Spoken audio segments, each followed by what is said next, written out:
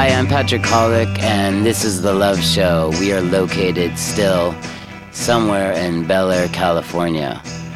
I've been through a lot since I got sober, and a lot is kind of gluttonizing with food and dinners for dinners and lunches for lunches. And I came to a place where I felt super lethargic, not necessarily that fat, but just kind of energy drained. And I had noticed a couple people around me getting in really good shape. And when I asked them, it turned out that they had all gone to a very old friend of mine that I didn't know was helping people with these kind of things.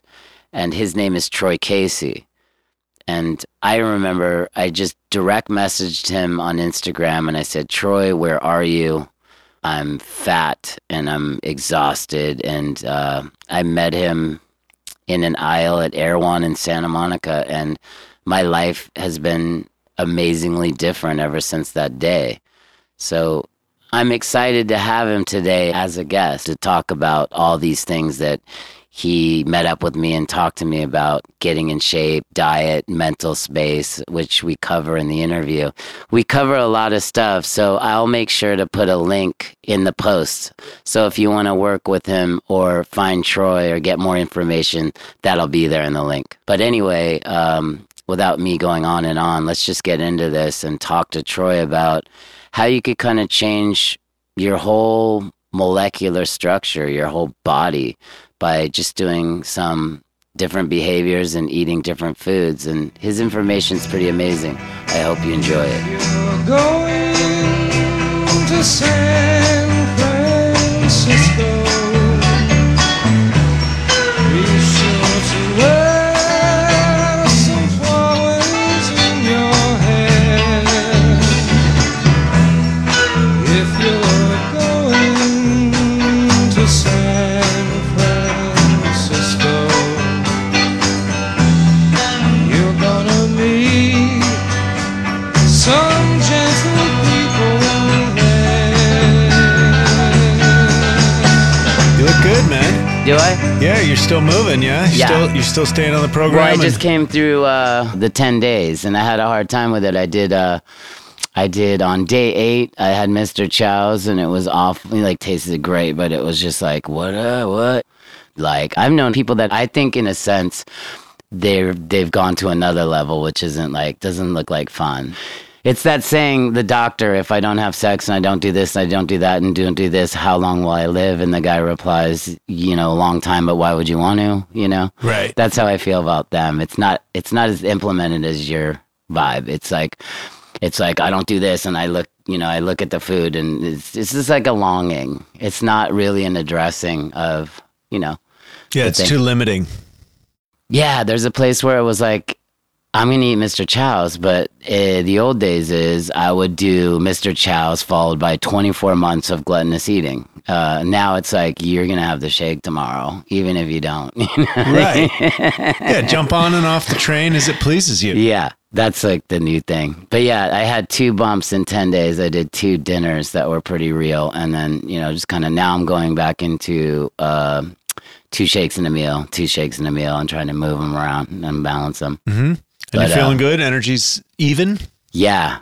Yeah, I have this thing where I'm like stuck at, I go 178, 174, 8, 174, 178, 174, 178. And it's just like, I know what it is. It's like, I'm eating more. I'm like eating more hummus. I'm doing a little bit. It's not as clean. It's like organic chips, which aren't as good as just fucking celery, know? Mm-hmm. And I'll know when I'm doing it. And you're just kind of like more red lentil pasta than preparing a salad. Mm-hmm. But right. I'm eating everything organic, everything non-GMO, everything's overpriced at Erewhon and perfect, but sometimes I grab the wrong stuff. Yeah. Just enjoy the inflammatory agents, but know they might not be your best friend. Right. Where did we meet? Do you remember? What year or whatever? Not year, but when did we meet? Would have been 1994. We met in 1994, and we were out at either a nightclub or somewhere in Hollywood, and then we went hunting for a party in the Hollywood Hills, and I had too many drinks. So you were driving my 1964 Cadillac, and you were doing a kick-ass job at it too. What year was it? This is 1994. So I would have been early sobriety. That's probably why I was driving. Oh, wow. Yeah. Okay. I think so. Yeah. So I bought that Cadillac in late 93 and had it in LA briefly before I brought it to Miami. So that would have been exactly in 1994. Then we went hunting for a party. Yes. Not sure if we found it or not. Were you born in LA or no? I was born in Connecticut and raised in San Francisco. My dad was a hippie and he was hitchhiking across the country, and my biological father and mother got into an argument, and they left and they packed up their Volkswagen Bug and drove out to San Francisco for the Summer of Love in 1967. Wow. And you were conceived what? 1965. You're 65. Oh, see, I think you're younger than me. That's because you're healthy. I'm 68. Wow, you're doing good for 65. What was it like when you were a kid? Like, what's your kind of, how were you raised? What were they were a hippie family? Yeah, so I remember when I woke up in the world, I was in San Francisco. And so I remember walking the streets by myself. I remember music events in Golden Gate Park. I remembered, adults singing Puff the Magic Dragon at the bus stop and asking my mom, like, what's going on over there? And my mom was like, oh, she's just enjoying herself. But now, years later, I realized that they were probably on LSD. That was a big deal then, right? Oh, yeah. Yeah. So I remember walking the streets by myself and hanging out with my brothers and I remember walking across the Panhandle, which is, I think that street is Lyons, and I was going to cross because we lived on Page and Ashbury, one block down from Haight-Ashbury, and I used to play in the Panhandle, and I remember just being with a bunch of little kids like Lord of the Flies, and we all went to go walk across Lyons, and the red light was there, but there were some younger kids there, and I couldn't have been more than 5, and I saw this one kid take off in front of me, and I went to go grab his sweatshirt, and I missed it, and that's a 35-mile-an-hour street, okay, and so he got nailed by the car, and so yeah, I was a little nomad kid from day one. Did he make it? I don't remember. Wow, that's I remember heavy. going back and telling my mom, and was like, a car, and she's like, calm down. And I think he might have gotten injured, but you didn't run into Balthazar in those days, did you? He wasn't there yet, or maybe he was there. He grew up there. I didn't run into him then, but we did run into Jerry Garcia hitchhiking. He picked us up.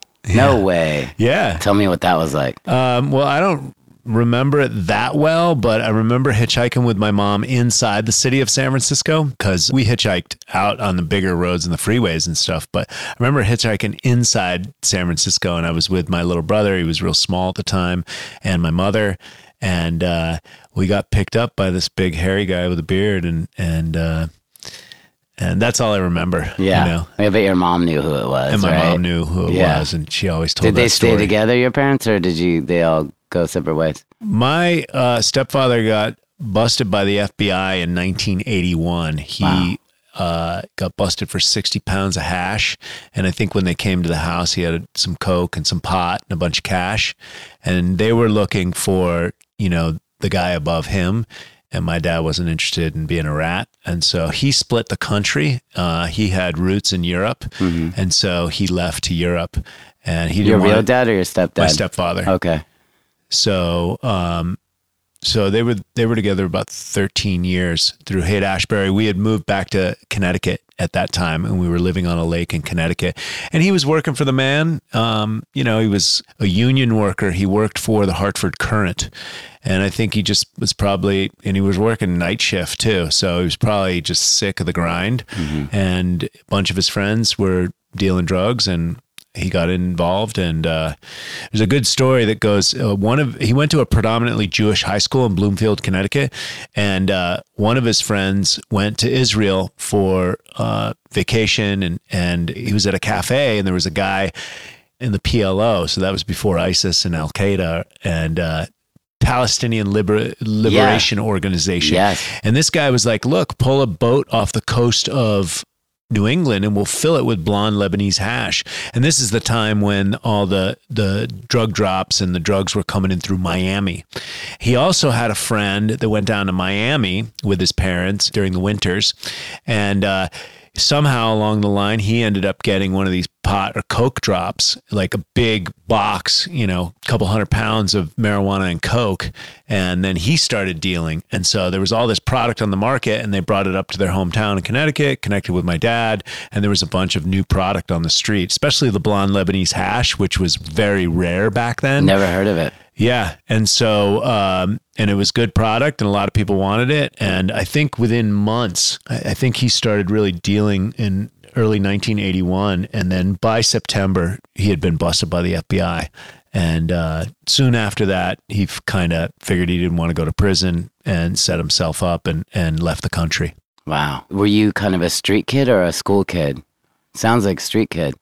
Yeah, a mixture of both. I mean, I'm a white middle American kind of guy. And so even though I didn't have the home life, I was able to stay over my friends' houses and did the couch surfing tour while I was still in school. And so I was 14 at the time when my dad got busted, and I'd been running away from home for about a year before that. There was, certain issues. I didn't like getting my ass kicked. And so I started running away from home at about 14. And then by the time they got busted, I was 15 at the time. And then they sent me out to live with some of their friends in Haight-Ashbury. And so they were living in Marin County at the time. And so I went to a Marin County high school and I graduated from Novato High. But that's not before I had a stint in juvenile hall and was incarcerated myself for selling drugs. Wow. So you're following the traditions. Yes, the apple doesn't fall far from the tree. What brought you? How'd you get to LA? I graduated from school in Marin, and then I started going to college, and I liked school. I liked educating myself, and I was on the slow track to nowhere. Basically, I was at a community college. I didn't really know what I wanted to do, and I was just taking my prerequisites. And because of my schooling in the past, I didn't have my calculus and all that stuff out of the way. So I spent at least 2 years doing all my math requirements. And eventually I moved down to San Diego because I thought that was cool, and got set up at Mesa College. And one of my summers, I went back to Connecticut to visit my real father, and many people suggested I should model, and I didn't know what that looked like. But he had a friend who was a photographer, and took some pictures, and then went in to see Wilhelmina after with my pictures. And I was going back to California, and they're like, well, we're not set up in California, but we have a sister agency, Nina Blanchard, and go and see them. So I went and saw them, and they liked my material right away. And they had opened up a satellite office in San Diego, thinking San Diego was going to be the next Miami. Wow. And so because all the German clients were down in Miami during the winter when it's cold in Germany to shoot their summer catalogs. And so I started with Nina Blanchard in San Diego, and then I instantly figured out, okay, if I'm going to be successful, what do I have to do? And ultimately, that's going to Milan at that time. This was, 1988. I remember all that pressure because of Tony Ward. It was like, got to get to Europe, get to Europe. It was always get to Europe. Yep. Yeah. And that's where all the men's fashion was being done. So I took an appointment to see an agent, and I saw, I think, Calvin French from Ugly People. And that was an interesting experience. At this point, is there like something that people that inspire you? Did you get anything from the modeling world? You obviously got to travel and see world, which is like probably take your head off, right? When you go to Europe and you're a kid. Yeah. I mean, I've got a lot to say about the fashion industry. Or just you, like, what it did to you. It doesn't matter but like your head. Yeah. So, there I was in school. I had 3.5 years in community college and kind of no end in sight. And this opportunity presented itself. An agency had interest in me. And then I started researching, hey, what do I have to do to become successful? And the next thing was Europe. And I met Calvin French, and they offered me a contract or whatever they offer you, come to Milan, we'll represent you. And that would have been probably summer of '88. And I was set up to start my next semester and my heart just wasn't in it. I was just like, it was a no-brainer. I was like, I'm quitting school. Yeah. And I moved to Los Angeles and I moved down on San Vicente and like Pico and La Brea area. And it, that was still the hood back then, and I loved it. I loved being in LA. I had a scooter and I'd cruise up to Air One and No way. You were at Air One? yeah, even back then. And I got some like job at Macy's, briefly. And so I cruise up to the Beverly Center and I've only had a handful of like regular jobs. Me too. I think 2. In my whole entire life. And it was kind of sales and I was around fashion. So I checked that out. And then within a few months, I think it would have been spring of 89, I moved to Milan and kind of the rest is history. And Wow. I started, I worked with Doug Ordway, who was the assistant to Bruce Weber at the time. I started doing nudes. Right when I got there, they wanted me to do nudes. And I'm like, wait a second. Yeah. Like, what is this all about? And so then I understood the artistic element of it.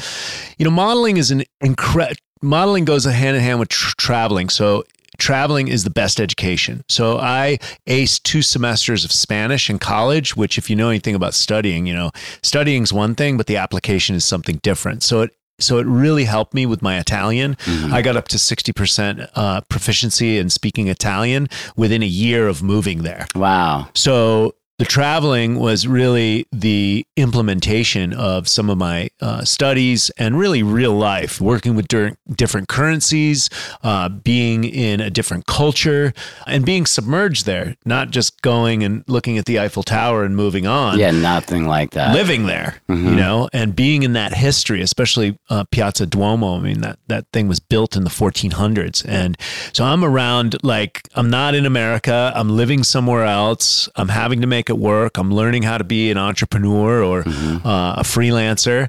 I'm learning how to make my own money. And it was an incredible experience. And I met so many cool people that I'm still friends with to this day, especially guys, the guys modeling industry side of things. You get a lot of guys and that are just bros. And I've been friends with those guys forever. I mean, Benja, I've been friends with for almost 30 years. He's our mutual friend. He's the one who introduced us. He's doing sets now, right? Building sets. Yeah. And my buddy Tim Collins, who lives down in Orange County. I mean, these guys I've been friends with for almost 30 years. And I really liked, fending for yourself, living in another country.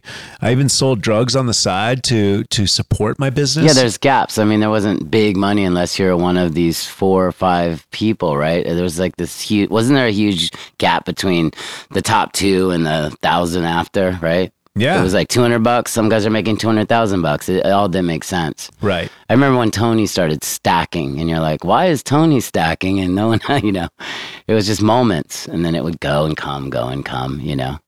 Yeah. And I don't know if it's really luck or I think what Yasmin Garay said that at the height of her career, there's plenty of people that have good genetics like her. And I think she said something about getting the luck of the draw. So, it's not all luck. Obviously, you got to have some form of personality to a certain degree and some level of symmetry, which equals to beauty. But I loved it for that side of the industry. Now, the business side of it, I just couldn't wrap my head around, the making of the money. I'm thinking, hey, put together a resume, get together, my portfolio, that's my resume. You were logical. I was logical. Illogical space, right? And it's not a logical business. Yeah. And so I couldn't wrap my head around that. I do my best. I put together a resume portfolio and therefore it should show my work. But there was so much more emotional elements. And I saw a lot of dysfunction, a lot of sexual trauma in that industry. And a lot of it gets played out. And I had my own childhood trauma. So my wounded child would wrestle with their wounded child. Yeah. And, I don't suck dick and I don't kiss ass. So I only got so far. Right. And I did 4 Versace campaigns. So That's crazy. I feel that, I reached the top of that industry. That is a pinnacle. Yeah. Only a few people did that. I remember most of them, Yeah, and I worked with the original supermodels of that time. I worked with Naomi Campbell and Christy Turlington and Claudia Mason. And it's crazy. And Yasmin as well, who was my all-time favorite and still is. Yasmin, like Gulari, or how do you say it?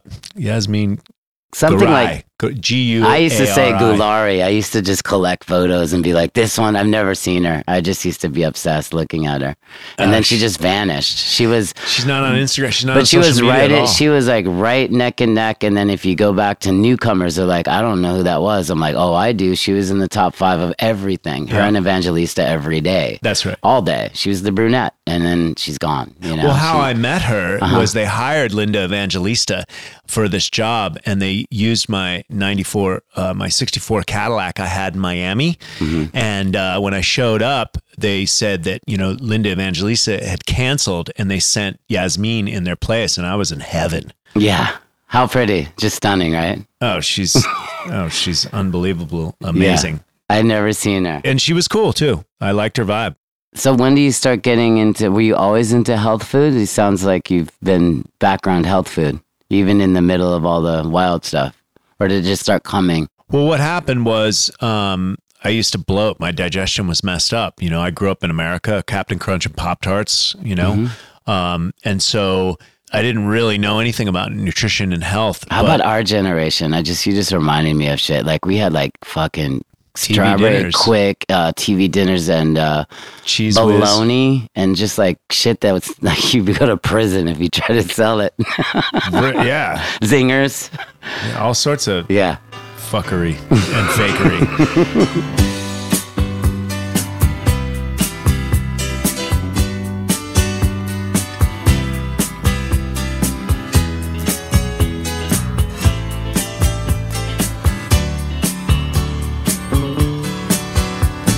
So there I was sitting in Milan, and you're out there as a model, pizza and beers free.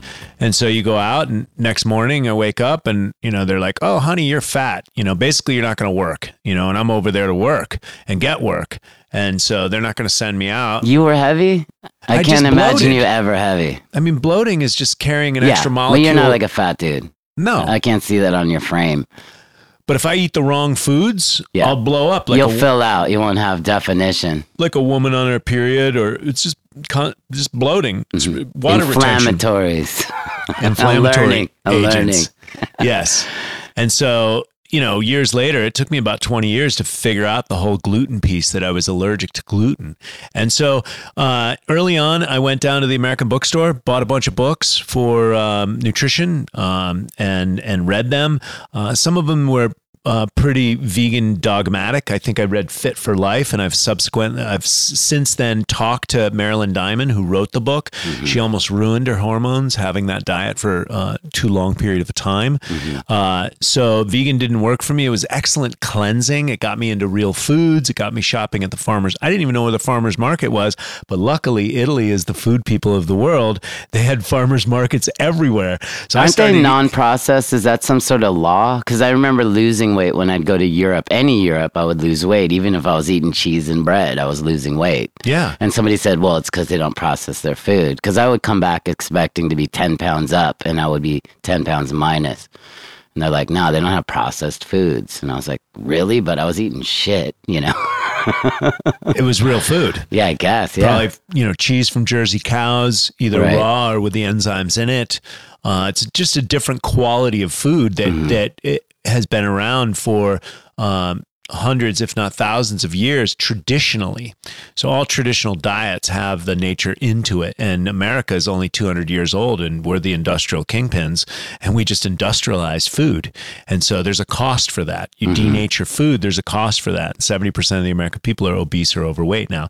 So my digestive issues led me to health and nutrition for my own career in front of the camera to look and feel my best. From there, from the nutrition, I got into fasting, herbs, and internal purification. So I got into juicing and juice fasting. And, I was partying a lot at the time, and I did my first 10-day juice fast, and I looked and felt amazing. I looked like a spring chicken. I was hooked.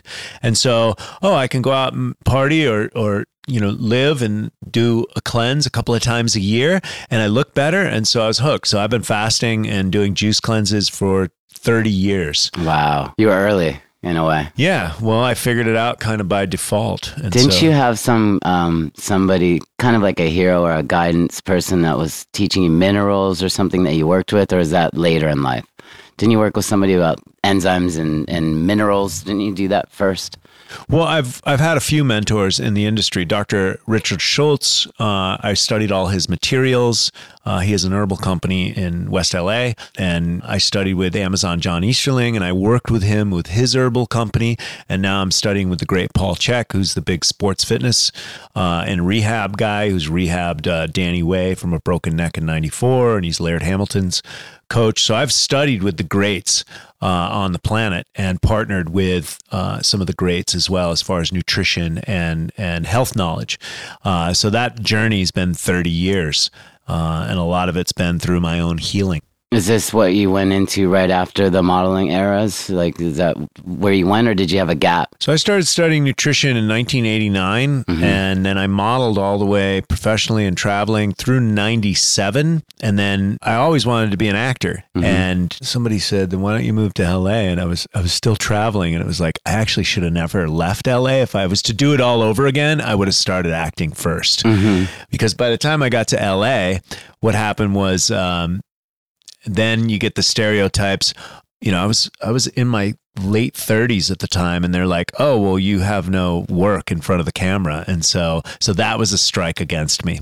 And so I think life's working out perfect, because now I'm on the super small screen and I've got a full career with no agent, and everything's completely taking off. And how many people you touch is crazy. You know, it's not even comparable. Yeah. I mean, I've got almost 6 million views on my YouTube channel, and then crazy. And my Instagram's buzzing right now. So I'm able to get my messages out and support myself without an agent. But now things are getting so big, I'm actually looking for an agent to represent me in this realm. And there's a few out there. A few of my friends went viral. I got my buddy JP Sears went viral, and then I've got a couple other viral friends that have partnered with other marketing guys, and they've built whole businesses around their viral activity.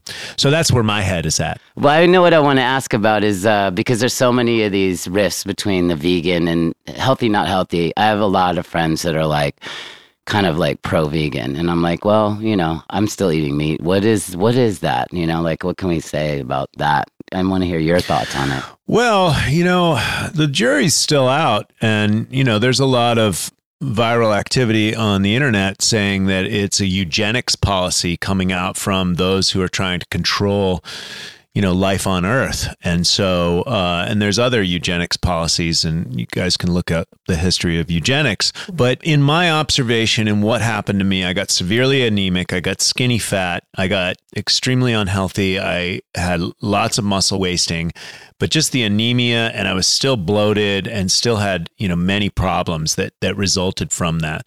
And subsequently, my research shows, through the history of the spear and also understanding, you know, what paleo man ate and how our digestive tract built over long periods of time.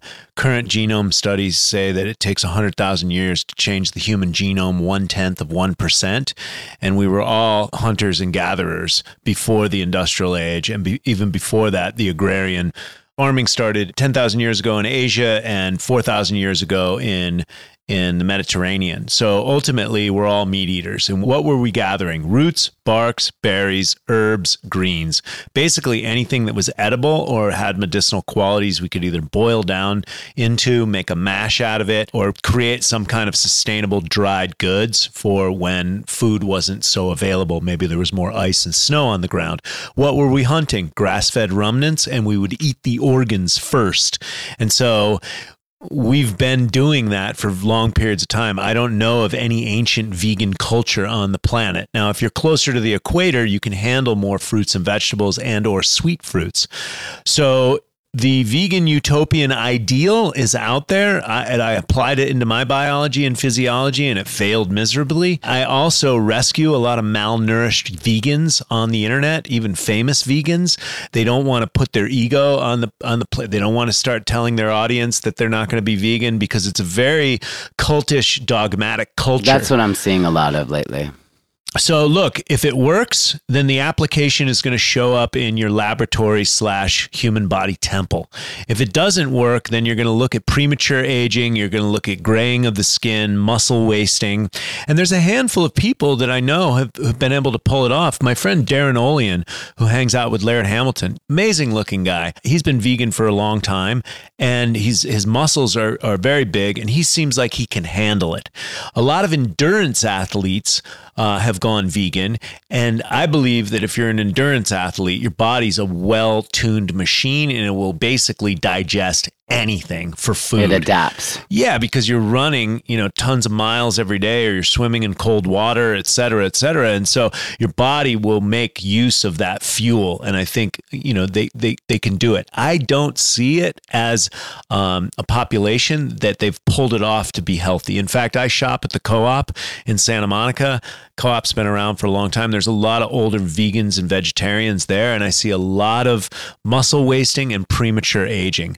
Like not healthy aging, where they're vital, they're strong, they're coherent. I see people that are really aged, pruned out, if you will. I've seen it too. Yeah. And that's just my observation. People can argue with me all day long. No problem. Well, Harry always throws he's like, Troy looks really fucking good, and most people don't. So maybe you should adapt or something. He uses you as a staple. He's like, Troy's in good shape and you're not, like whenever a vegan's throwing game at him. Yeah. It's funny. And the bottom line is people still have to test this out for themselves. Yeah, it is individualism, right? Yes. But I do see that whole, it's like pop culture moments of it's like my generation was like, we eat yogurt. Yogurt's trash. We do this. This is trash. You're drinking bone marrow. Bone marrow is bad. You're just like, it seems to be that people put a focus. And what you've taught me, at least if I got it right, was balance, common sense, and also kind of keeping a log of what works and what doesn't work. Correct. I never did that before. And there's known inflammatory agents. So now that they've been spraying glyphosate on many of the crops, wheat, oats, and barley all have phytic acids or gluten on them.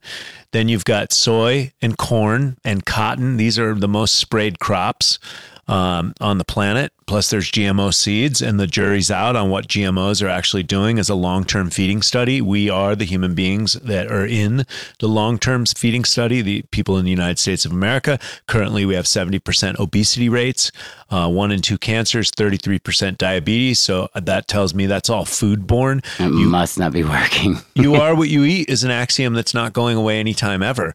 So just look at my mentors told me, just look at your results. Results never lie. And then applying these Paleolithic mentalities around gut microbiome in my own health at 53, obviously I've been able to access some level of health that's not the norm. So my theories work for me and they work for my clients. On average, my clients lose 25 pounds with the first month working with me. Yeah. I think I was 210, 215 when I saw you. I'm hovering 176, 175.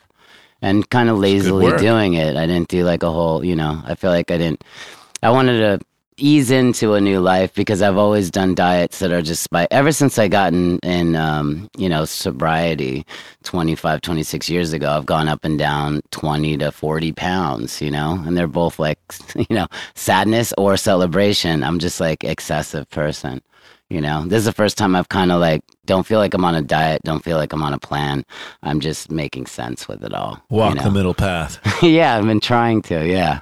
And, I see it with friends. My friends are still struggling with it. And I sympathize because I was at Mr. Chow's the other night eating to die. You know what I mean? It's just all in. It's like it never happened. I can go right to a guy that weighs 300 pounds' appetite. You think people are like, oh, my stomach's smaller now. It's not, it's mental with me. It's no, there's no such thing as that. And if you're eating nutrient dense foods that aren't going to inflame your system, you're going to get full eventually. And so you're going to get satiated. Mm-hmm. And so as long as you're not inflaming the system and you're eating real food, you can eat as much as you want. I recommend I would go to about 75% full because sometimes... Mine's emotional. It's not this physical thing. Mine's like where I put work, where I put stress, where I put...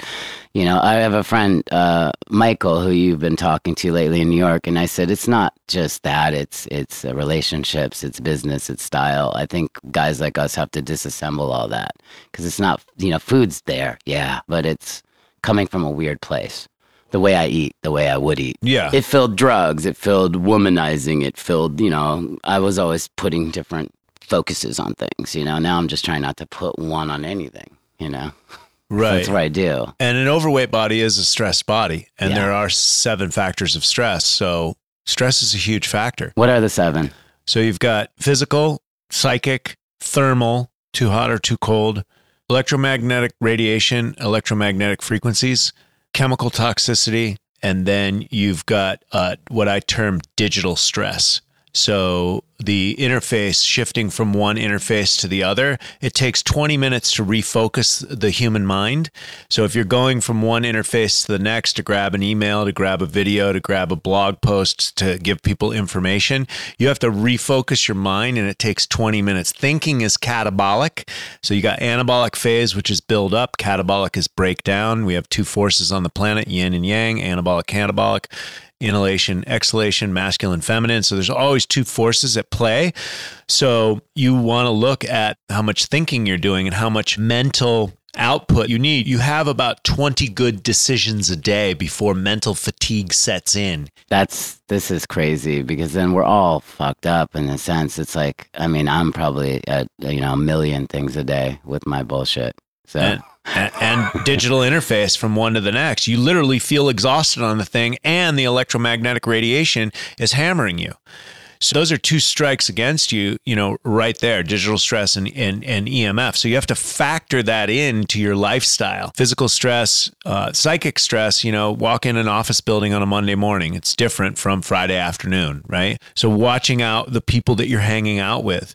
Chemical stress, it's pervasive and ubiquitous in our world. So you have to live some form of cleanse and detox lifestyle to get this stuff out of your tissues. And then managing your energy throughout the day and getting good sleep, because sleep is how the body regenerates itself. That's something I'm so bad at. Like, even if got blood coming out of my eyes, I need to finish 4 more parts of a bad show. Like, I really have an issue with this one.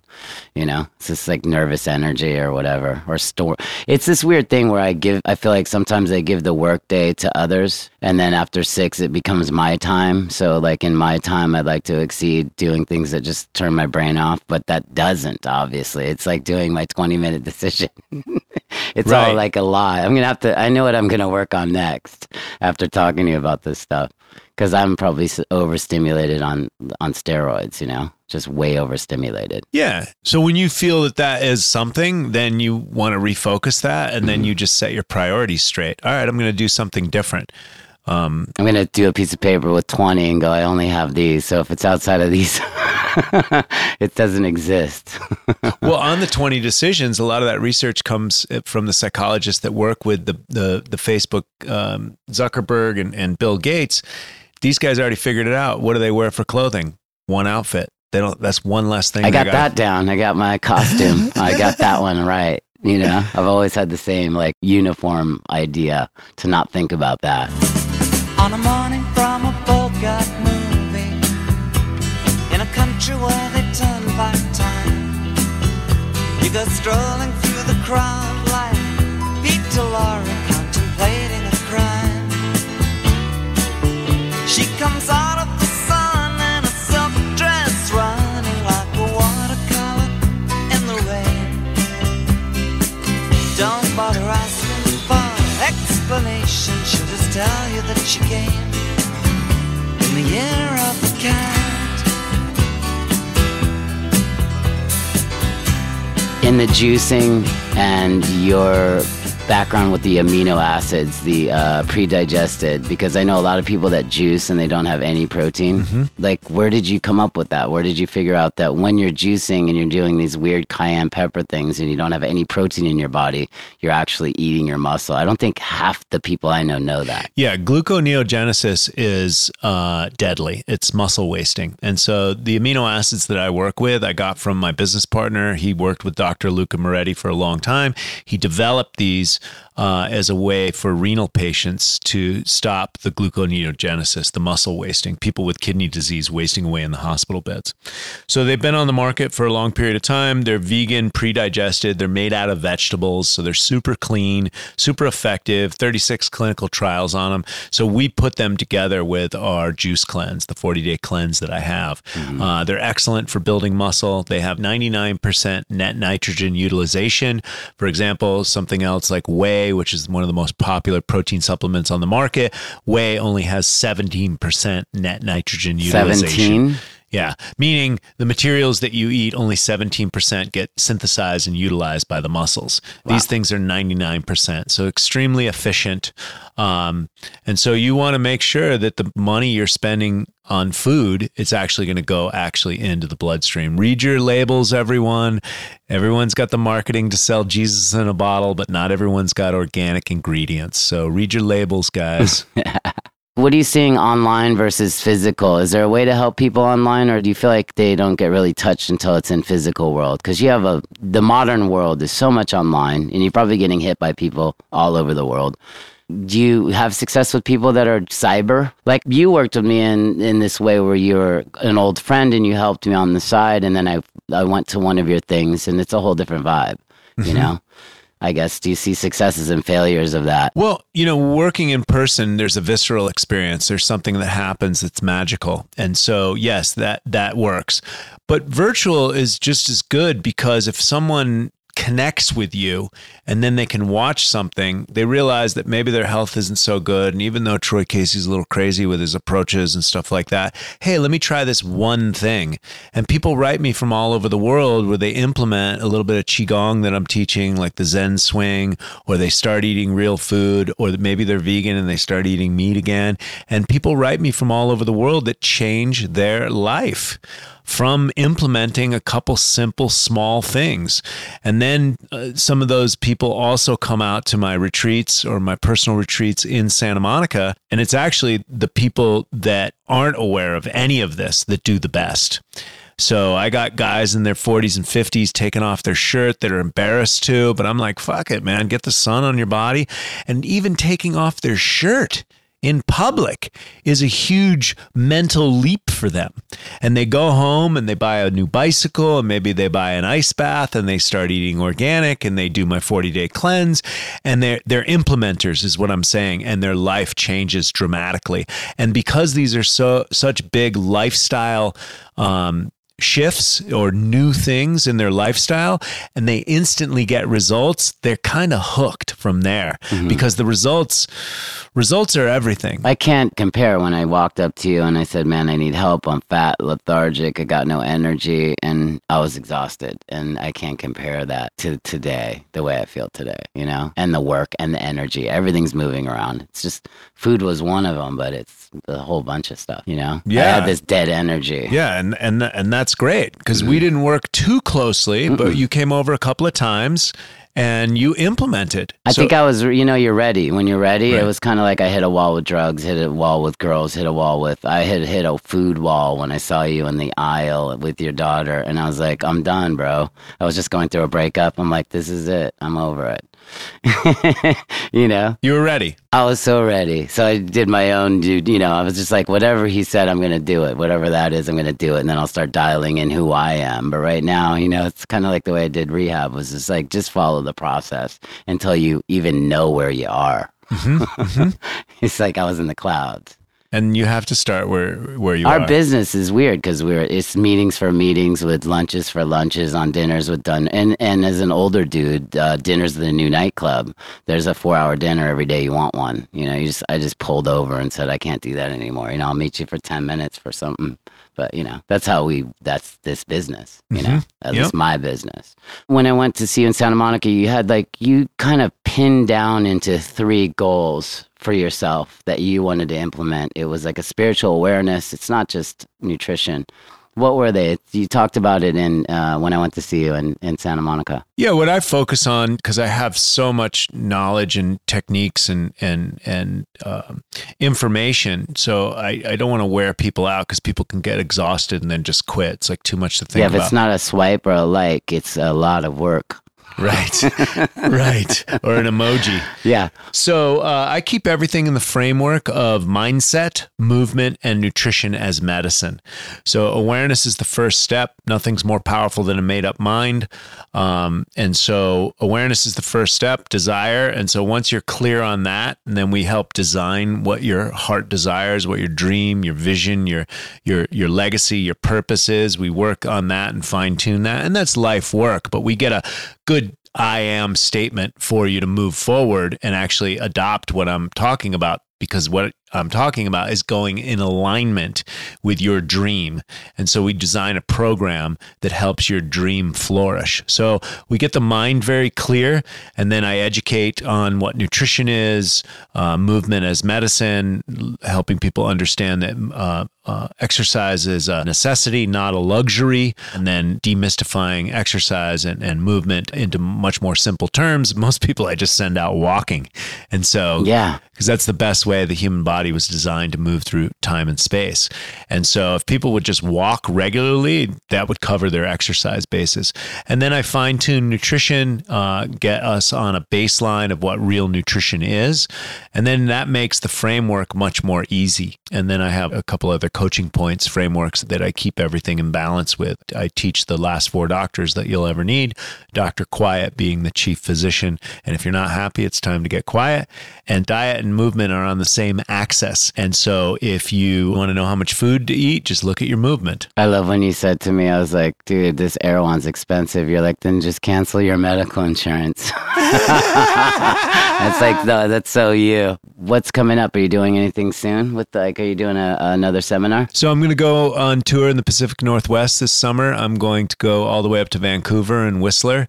And I'll be teaching at a couple spots up there, and I'll be doing San Francisco, I'll be doing Oregon and Seattle as well, and taking my kids out on a huge camping traveling trip. Oh, that's great. Yeah. What were you doing in Malibu? You were just doing a whole thing up there. I saw you posted. Weren't you with the master Rick Rubin? He's been serious about all this stuff, right? Yeah, Rick started studying or hanging out with Laird. I think he was like 300 pounds and, doing all these high-powered entertainment lunches and stuff like that. And he had a house at Point Doom, but wasn't living there. And somehow he started hanging out there and found Laird. And Laird, I mean, he's a beast as it is, but I think he had hip replacement recently. And I don't know how long he's been working with my mentor, Paul Chek, but I know Paul helped him heal from his hip replacement. And so Laird has all the technology for functional fitness, corrective exercise, diet, and high performance. And so there was an article in Men's Journal about his journey, and I think he lost like 150 pounds in a short amount of time. I saw, he was hanging out with Vincent, a good friend of mine, and I saw the transformation coming fast and hard. He looked nothing like the guy you'd run into in New York in a bodega. He had a new soul. He was a new dude. He's one of the first silent inspirations. I remember when the food came once, we were all at a dinner, and he was just like, it was crowd and food, and he just goes, hey, really good to see you, but I'm out of here. And he was gone. And I was like, I get it. I remember this one point where he had his cell phone and medals and all kinds of stuff. He was probably being extreme at this point, but his assistant had all the crap in like a little carrying bag. Yep. And every hour and a half, the assistant will walk over to us, whisper something to his ear very peacefully, even if it was a high-stress meeting, even if it was like, Geffen Records is going to fold in 20 minutes, it would be Geffen Records is going to have a big problem. They probably should hear from you in 20 minutes. Everything had to be emotionally brought down for him. I'm like, this is success. Yeah. This guy's figured it out. His team's in on this, Yeah. No metal on his body, no cell phones. It was just like cloth. I love it. I was like, this guy's doing it.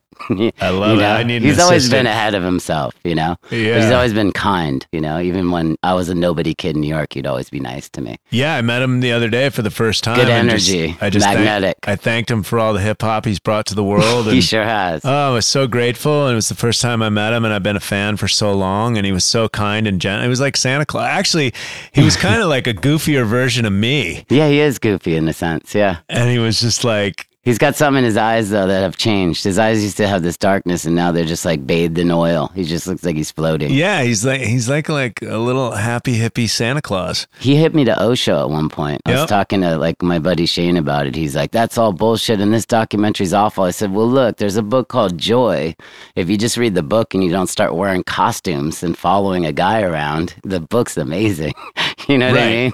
Some people like to take these things, you know, you probably see them in your place where it's like, it's fashion and it's force and it's everything that's wrong. I call it spiritually in denial. These people are like, you know, no, this has to be this way. And this has, I go, well, obviously, you know, I see that in sobriety. Like you haven't learned the first principle, maybe. Yes. You know, it's ego. It's I know you don't know all that stuff. And here's how we do it. And this is the clothes we wear. I'm like, I don't want anything to do with you. A little spiritual bypassing. Yeah. Last thing is, do you see a shift in consciousness? You've been doing this a long time. Is there more people coming into this, or is that just because I've tuned into it that I see people caring or, you know, trying to eat better? Or is this something that's just the same levels to you, or is it more nowadays? Consciousness is rising. I've been juicing for 30 years. There's an organic, it was a strange foreign concept to people back then. Why do you do that? What do you need to do that for? Health food stuff doesn't work. Juicing's idiotic. Whatever. I've heard it all. Fact of the matter is there's 10 organic juice bars in walking distance from my home right now. So that's just one indicator. And there are many more. The fact of the matter is the Great Awakening cannot be stopped. We are headed for a huge quantum leap. Somebody just sent me a video of walruses climbing up walls and committing suicide, like right off these cliffs. So the world is completely out of balance right now, and it's up to us to create new systems that are beneficial for the all and create sustainable systems that we can operate and that our human needs are covered with. And that's the era that we're moving into. I saw a vision in the Amazon in 2006, and many things have been unfolding ever since in that realm. So hold the faith, everyone. Hold the vision. My vision is clean air, water, soil, equitable systems for all mankind in my lifetime. I'm running for president of planet Earth next year, and that's my platform. I like that one. Well, dude, thank you. Like, you know, my life is so much better now. And if anyone can come see you, go see you. Find you online. It's not hard. It's Certified Health Nut. All right, man. Thank you so much for coming. Thank you. That day will come when we'll have everything. We'll share the